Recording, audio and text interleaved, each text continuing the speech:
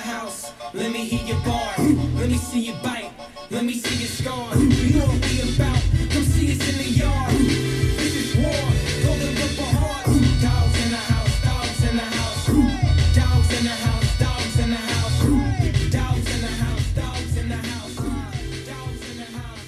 Dogs in the house. Hello and welcome to the third or fourth most mediocre Husky football podcast on the internet. I'm Andrew Berg. I'm joined by Gaby Lucas, and today we have a special guest for the entire episode. Former Husky football player, current coach of Highline High School. It's Deontay Cooper. Deontay, welcome to the podcast. How are you doing? Good. I'm good. Thanks for having me. I really appreciate you guys having me today. I'm looking forward to talking about what we're going to talk about. Yeah, we're going to start out with the present day and kind of work our way back. Talk a little bit about Highline High School, the Pirates. I see this is a audio medium, so nobody else can see it, but you are repping the Pirate hoodie right now as we're talking. It looks good. It's a very throwback logo. It looks like a Pittsburgh Pirates logo or Tampa Bay Bucks from like the late 70s or something. Very cool. So congratulations, first of all, very belatedly on the Pirates winning the first King County 2A title in 2021 since 1953. Is that right? Since like the Eisenhower administration, undefeated in the division. How did that happen? Was it just like all the coaching that turned it around? How did you guys go undefeated in the division this year, win the championship? First I've heard a lot of different dates thrown at me, 1950s to 1940. Yes. It's hard to keep track of, just kind of where it's been over the years. But in all seriousness, just coming in with a vision. I know, when I sought out, coaching and trying to lead a program, I wanted a program where I can go in and kind of just, give it some consistency, give it a spark, give it some energy. And Highline was just a great fit, right? Just kind of looking at, where they've been historically, academically, and, athletically. If I got some of my buddies who were, primetime college players and who had, good energy, young, and could pour into the kids and just be consistent, we would have success. I know we took some lumps and bruises early, just from the number standpoint, and from just, not necessarily having guys that were, wanting to be football players. We had to, travel the hallways and turn soccer players into football players, turn baseball players into football players, try and get swimmers out and all these different things. And then, you start creating momentum and they start seeing your face and you develop a weight room program and kids start to buy in. And we got, we're fortunate enough to have, some great past Huskies, Sione Patatoa, Anthony Berg, Ralph Kinney, Trevor Walker, all these guys participating, just kind of helping out the program, Morgan Russellboro, and just being guys that we can count on and be consistent and be guys they can look up to as well. I got all the other great staff members that help too. So, but yeah, that's what we did. We wanted to be consistent. I wanted to bring in role models, guys that they could look up to.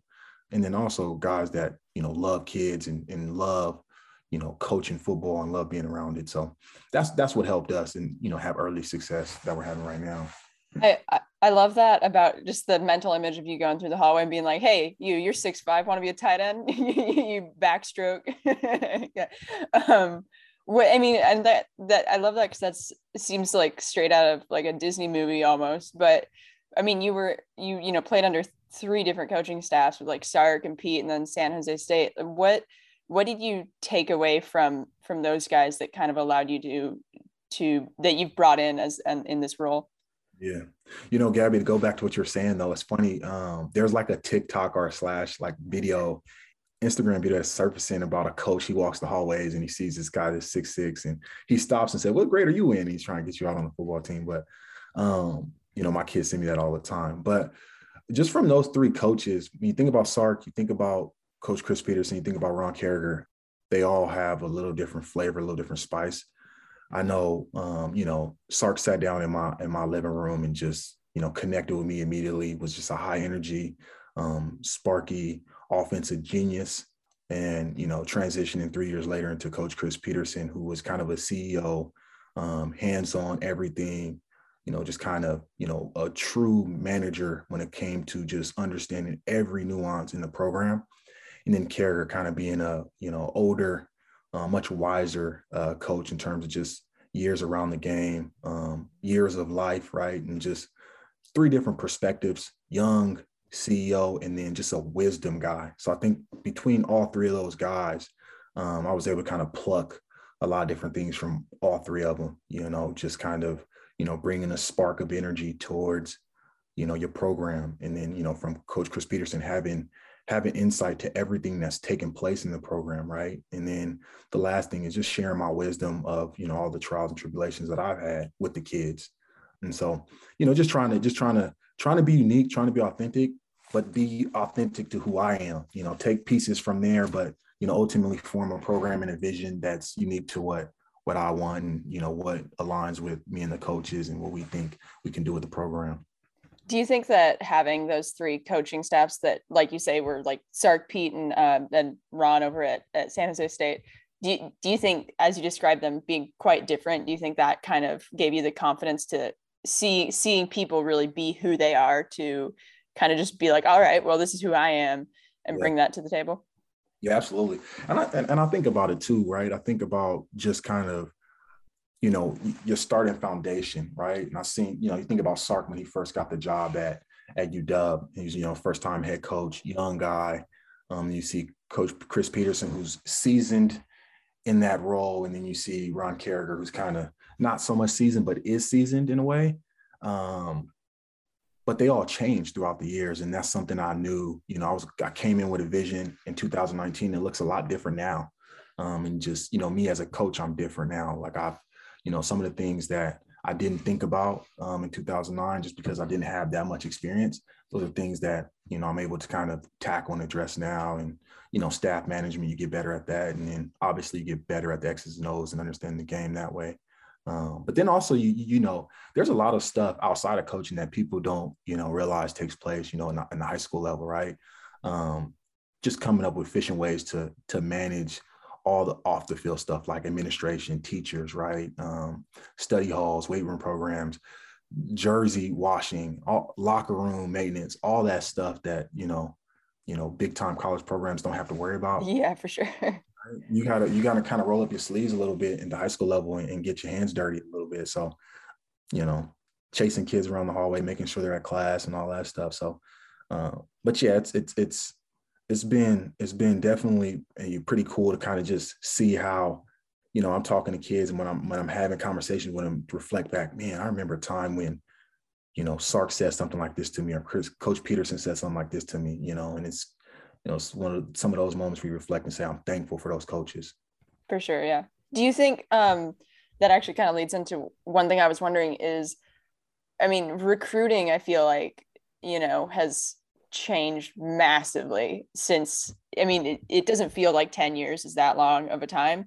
But when I look at like when I was in high school, around when you were in high school, and then the people who I knew who were kind of getting recruited, it was totally just, the scale was not even remotely close to how crazy it is now. You obviously can see that on a way more intimate scale and just are so much more, in touch with that. What do you think is the most significant thing that has changed, just as far as that evolution from your experience being recruited to what you see with high school kids who might be going through that now? Well, the first big thing is social media. When I was coming out in 2010, it wasn't nearly as big as it is now, right? We were walking around with chirp phones at that time, and which kind of the mainstream of communication was MySpace, and Facebook was kind of surfacing. But with Twitter and Instagram and all these different sources, I joke with my brother and some of my old teammates all the time. If we had access to Twitter like we had now, we were 4-star athletes, we might have been 5 stars, just kind of with the different avenues to different reporters and the retweets of articles and the retweets of a big play, or a highlight. Yeah. But that's definitely changed the landscape, right? Because now coaches have a whole lot of access to a whole lot of information, a whole lot of guys. So 9 times out of 10, with social media going on right now, I think guys are getting evaluated and don't even know it. But in terms of just kind of where it's at now, I think the game's changed a little bit from when I came out. I think now it's kind of turned into a game of space. And so looking at those guys who move well in 7-on-7s, looking at those guys who come out to camps and can perform in front of coaches and get a true evaluation. the days of kind of staying in school and hoping that coaches kind of just pop in your campus, Right. those are long gone, right? And you got to be active in your recruiting, and unless you're standing 6'6" and you can run 4.7, that's easy to find. But if you're one of those those guys that's been in the bushes, go to a smaller school, you gotta be active in your own recruiting process. You got to get out, you got to get in front of coaches, and you got to do your due diligence with that. But it's definitely changed with the landscape of social media. Before I pass it on to Andrew again, do you think with Highline being, not like a traditional powerhouse or place where like, coaches from USC in the past weren't like making it a habit to go, from UW and USC and Oregon and Oklahoma weren't like, all right, this is my must-stop destination. Do you have any role in kind of advising players that you coach, because they're kind of, they're on an up and coming program, but they're still on a under the radar relatively program? Absolutely. And I tell them, I tell my kids, right. And I've seen a transition. My first year there, hardly any of my guys wanted to go play football at the next level. So made my job easy. I'm like, okay, they just want to they just want to have a good high school experience. And I said, you know what, I'll provide you that.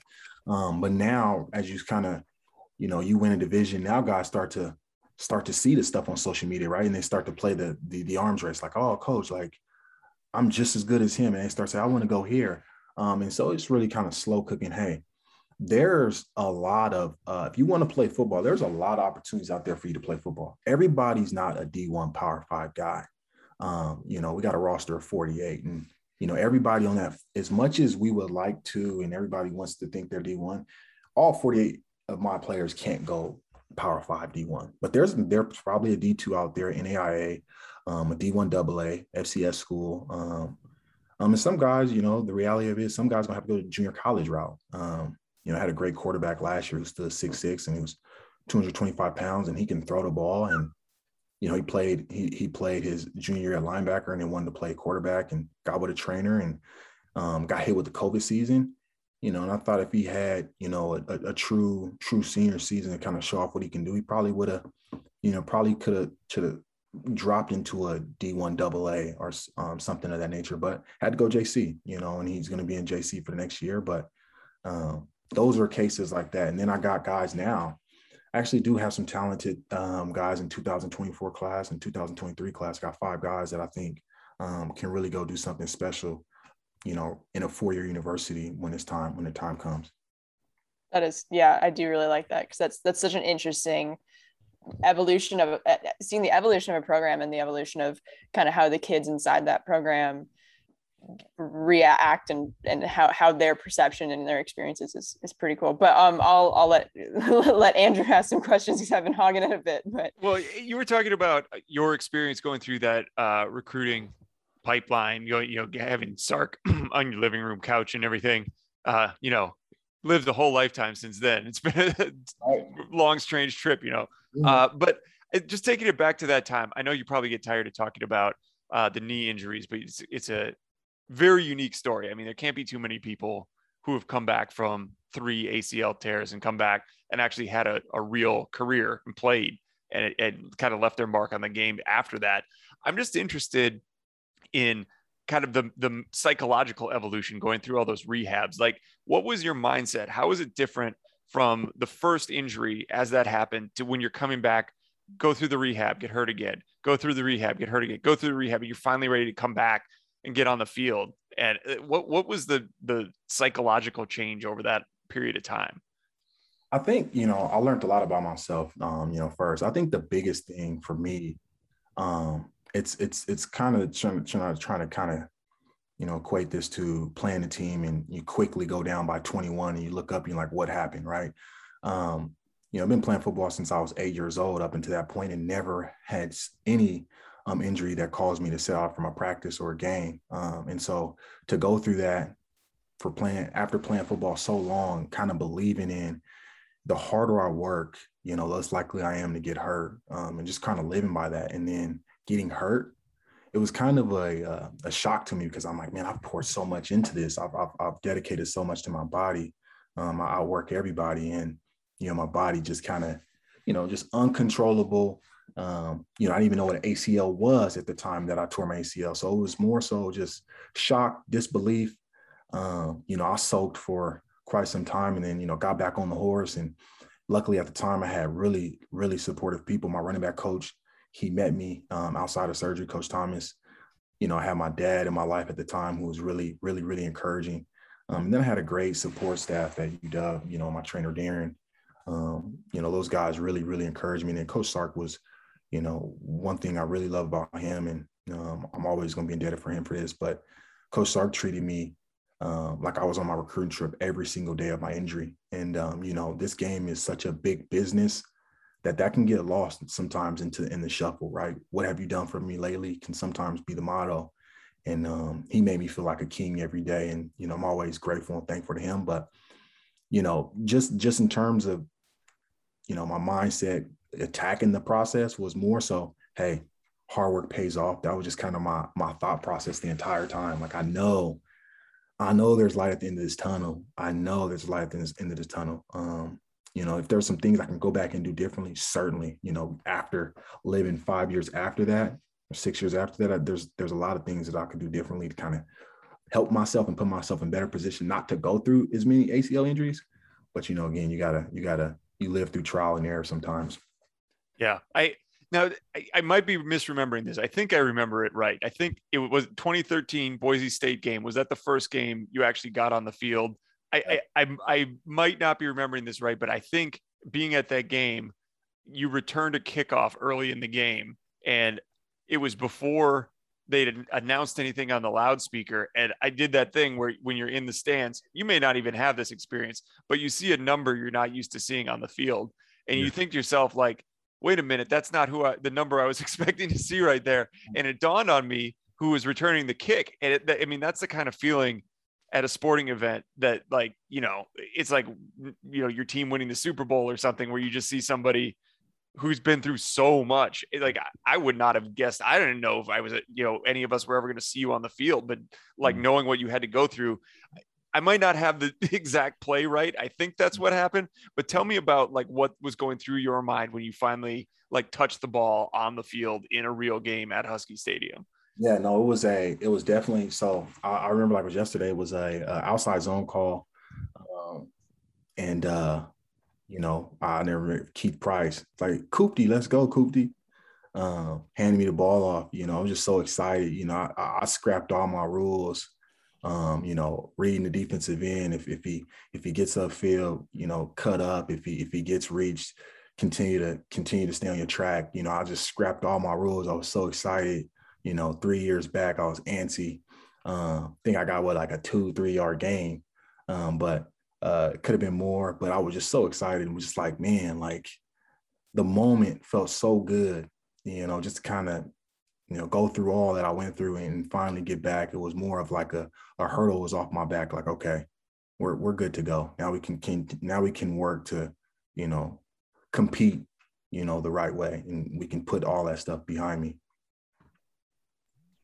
Andrew, do you have you look like you no, might I know, Gabe, you had mentioned something before about kind of the role of the strength and conditioning coach. I feel like that kind of ties in here too, if you want to talk about that a little bit. Yeah, well, I was just wondering because I mean, you know, when you're going through those sorts of injuries like that and that are really long rehabs, you know, that's a huge part of it. But between that and then also it feels like the philosophy behind strength and conditioning has changed a lot in the last, you know, whether you want to say 10 years, probably 20, definitely, you know, the last 20, 25 years, where, you know, across many sports, it feels like to me in the past, it used to be about like, hey, who can get the most yoked?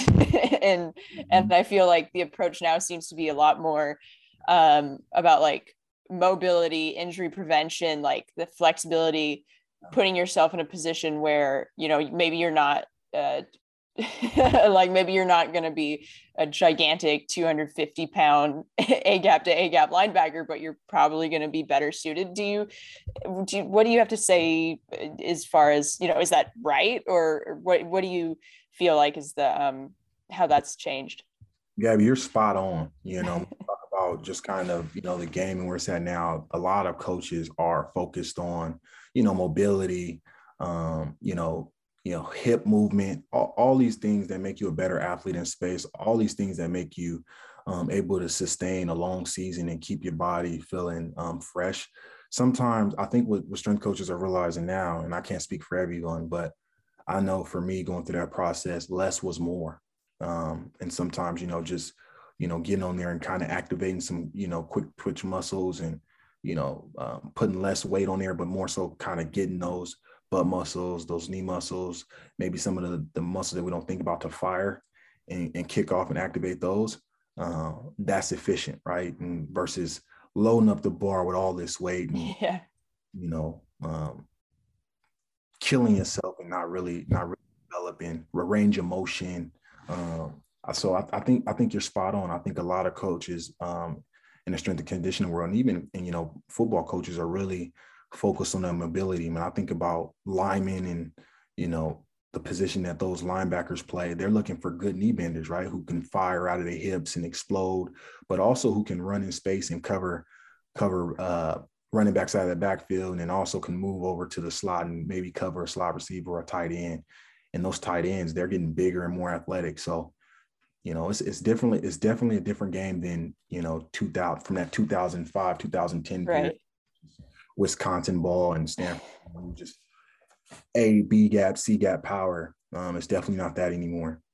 Yeah, that I totally feel that. I feel like just all of us, like in our everyday life, there's those little mini muscles make such a huge difference, and that mobility, and like you really don't realize it until all of a sudden you have to activate them. Like for me, it was like ice skating. Like I didn't go ice skating or play hockey at all during like COVID. And then I got back on and was like, holy crap, like my ankles don't exist. Like my feet don't exist, those little things. But just a very simple question. What do you think makes a good, like a really good strength and conditioning staff? Because they spend so much time with players, right? What do you think separates the really good ones from, everyone else? I've had a lot, and I think, I had a good one with Coach Ivan Lewis, Coach Tyson Brown, Coach Saha. And I think one thing that really stood out about all those guys was just their attention to detail and what they were trying to get done, and it's, again, when Coach Ivan Lewis was our strength coach, it was a different time period. And then when Coach Saha was our strength coach, it was a different time period. So Coach Ivan, and again, understanding the team that he had inherited, was trying to develop a more faster team, wanted to get those guys being able to move, where then I noticed Saha was a big leg. We're not trying to get pretty. We're trying to develop football players in here. So you got a front squad, and, we got to get you under the bar. And, one thing I could appreciate about Saha was when he first got there, I felt like I was handcuffed a lot, right? Everybody's like, oh, he had three knee injuries, so we gotta baby him. Saha was like, no way, Coop, let's go. And so I really loved and gravitated to that, because as a guy who believed in working hard, a guy that says, no, if he's gonna get hurt, he's gonna get hurt, but we gotta take the training wheels off and go. So for him to push me and come in with that mindset was definitely helpful. But get back to your question, I think the difference between a really good strength coach and some of the average ones are a strength coach coming in, assessing the situation, assessing the roster. Okay, what do we need to get done on this roster, and then making a plan from there. I think too many times you see guys have success with something maybe at another school and try and bring that philosophy into a school that may be created differently in terms of just the makeup of the roster. So I think between Ivan and Coach Saha, I think they both did a good job of coming in, first evaluating the roster, and then putting together a program on, what's best for this program's, success. Any of them ever work you till you barfed? You know what? I never actually had a strength coach that did that, but I'll tell you, I had a trainer when I got done with college, who was preparing me for my short cup of coffee Oakland Raiders run. Lim Adams down in Gamefin, Sacramento, and I kid you not, the first time I worked out with him, he had me outside of the facility throwing up in the grass. And yeah, this is the trainer I need to be the rest of my life. And And thinking about him, right? It's like when I was telling Andrew, if I can go back and do some things differently, yoga, it's funny as you came in as a little 17-year-old, graduated high school early into this college world, masculine, and, thought I was a tough guy. And, you kind of look at yoga and you're like, this isn't for football players to be in here doing yoga. And then, you have a trainer 6 years later who's, dedicated just to making sure that you're the best athlete you can be. You're going to yoga 3 days a week, and just seeing how much better and how much better that made me feel in my legs, and just, in general, in terms of the core, in terms of little muscles that you're developing when you're holding poses. That's just something I wish I would incorporate in my game, from the get-go. I think Kareem Abdul-Jabbar was doing yoga and Pilates in like 1974 or something, and he played till he was like 45 years old in the NBA. So like I think it's like healing. It doesn't just strengthen you, it evens you out. Yeah, for sure. I'm gonna change gears a little bit. I want to talk a little bit about when you headed down the road to San Jose State. Graduate transfer. I mean, I think this is one of those situations where everybody in Seattle was cheering for you, and like very happy to see you get an opportunity to be more of the lead back for a team after all the work that you put in. I think 7 years after you ended up enrolling in college. Can you talk a little bit about what kind of that thought process went into making the decision to head down there, and looking back on it, how you feel about the time that you spent there and the role you had on that team and what you got out of it? Yeah. The first thing I'll say was San Jose was really great, gave me what I wanted, what I thought I wanted at the time. Right. And, they treated me like royalty. Whenever you get a guy that transfers from a, higher school and he comes down, you kind of already kind of come in, they made me work for the position, but you kind of come in with all eyes on you, a whole lot of support. Luckily for me, I had guys who were at Washington who were GAs at the time, before I left a couple years back. But it was a good experience all in all. I think, kind of what led up to the move was just, a young guy that was kind of just misguided at the time. I think, I had lost my dad that same year, was, not seeing the results that I wanted. You just leave, right? You just want more, you got goals of your own.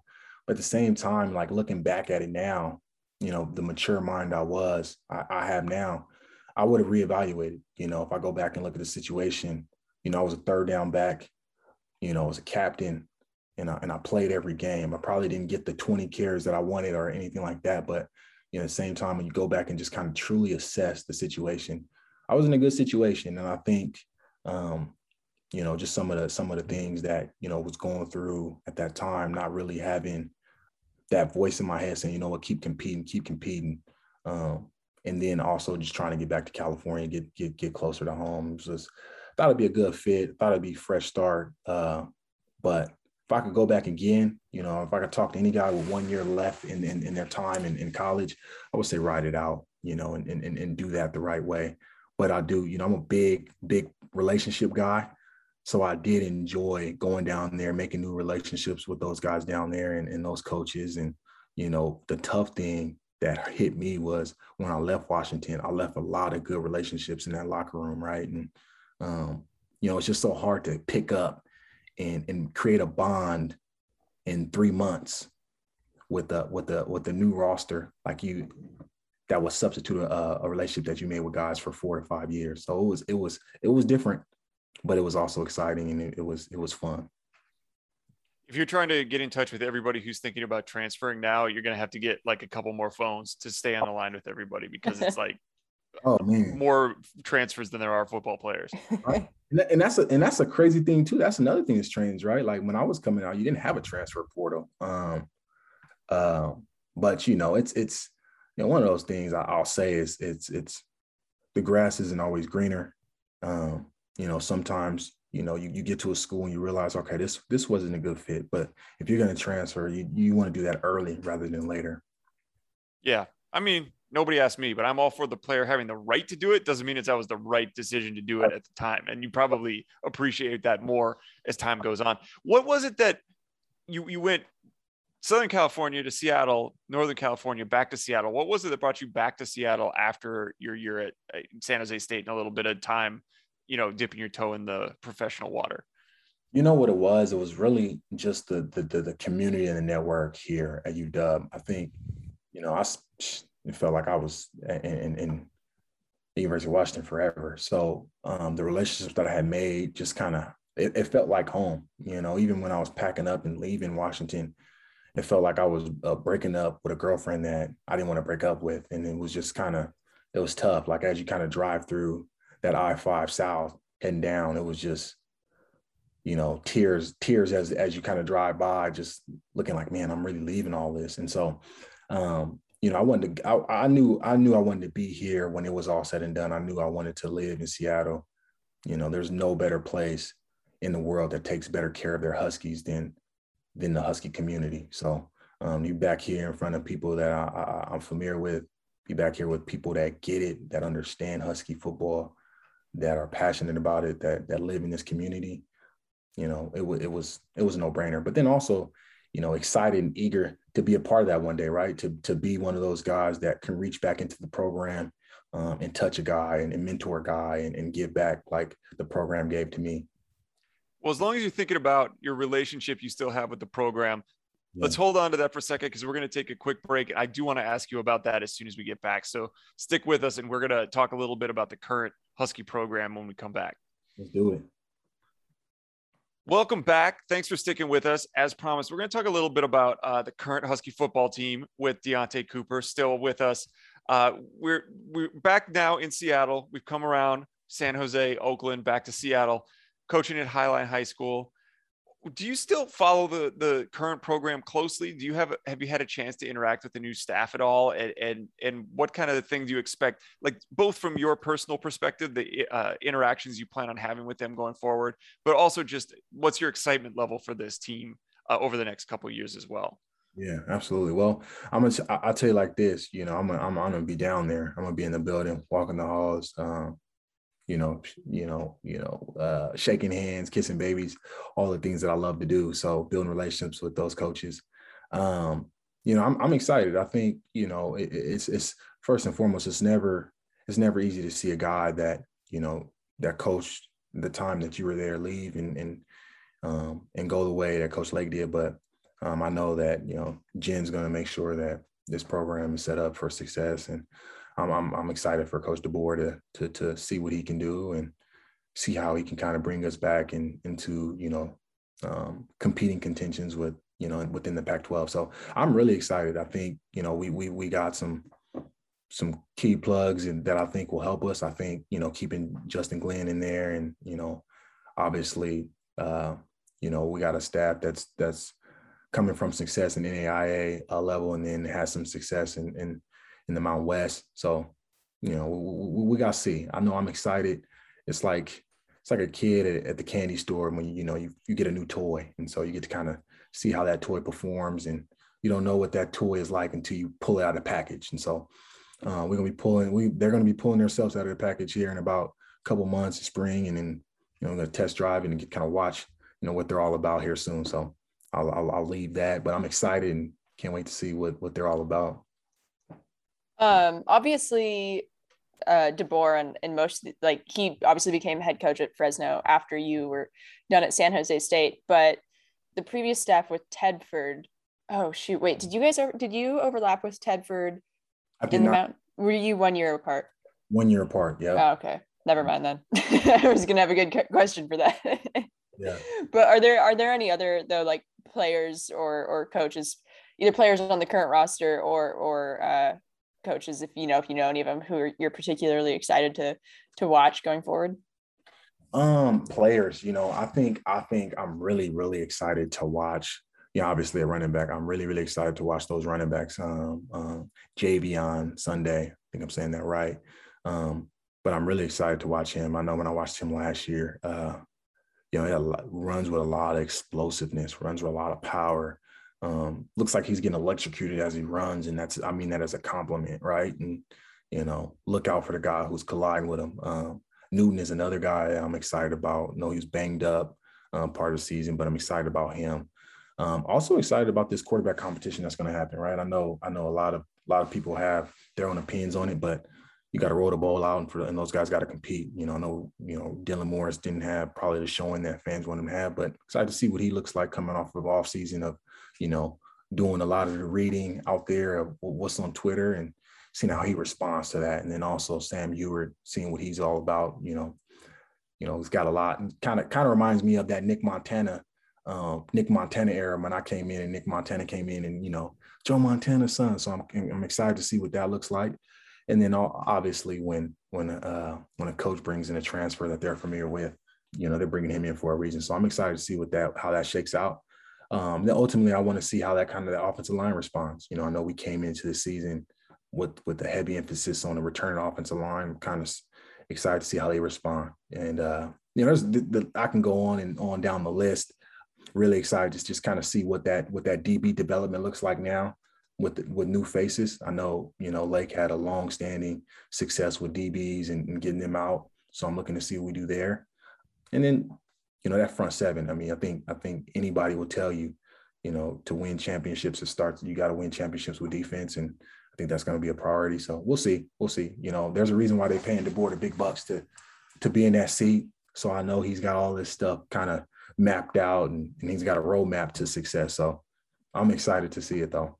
I love the description of Javion Sunday. I mean, we probably spent half an hour on this podcast over the last year and a half trying to describe what it looks like when he runs. But I don't think we ever got exactly, looks like he's being electrocuted when he runs. That's exactly right. Yep. He's so funny because when you watch him run, I remember the first time I saw his high school tape, and I was like, you look like you're running the wrong way, but it's working so well that I don't want to touch that. It looks so weird, but it's so fun to watch. Like he's in fast forward and everybody else is in regular speed. Yeah. All right. We're going to take a little bit of time.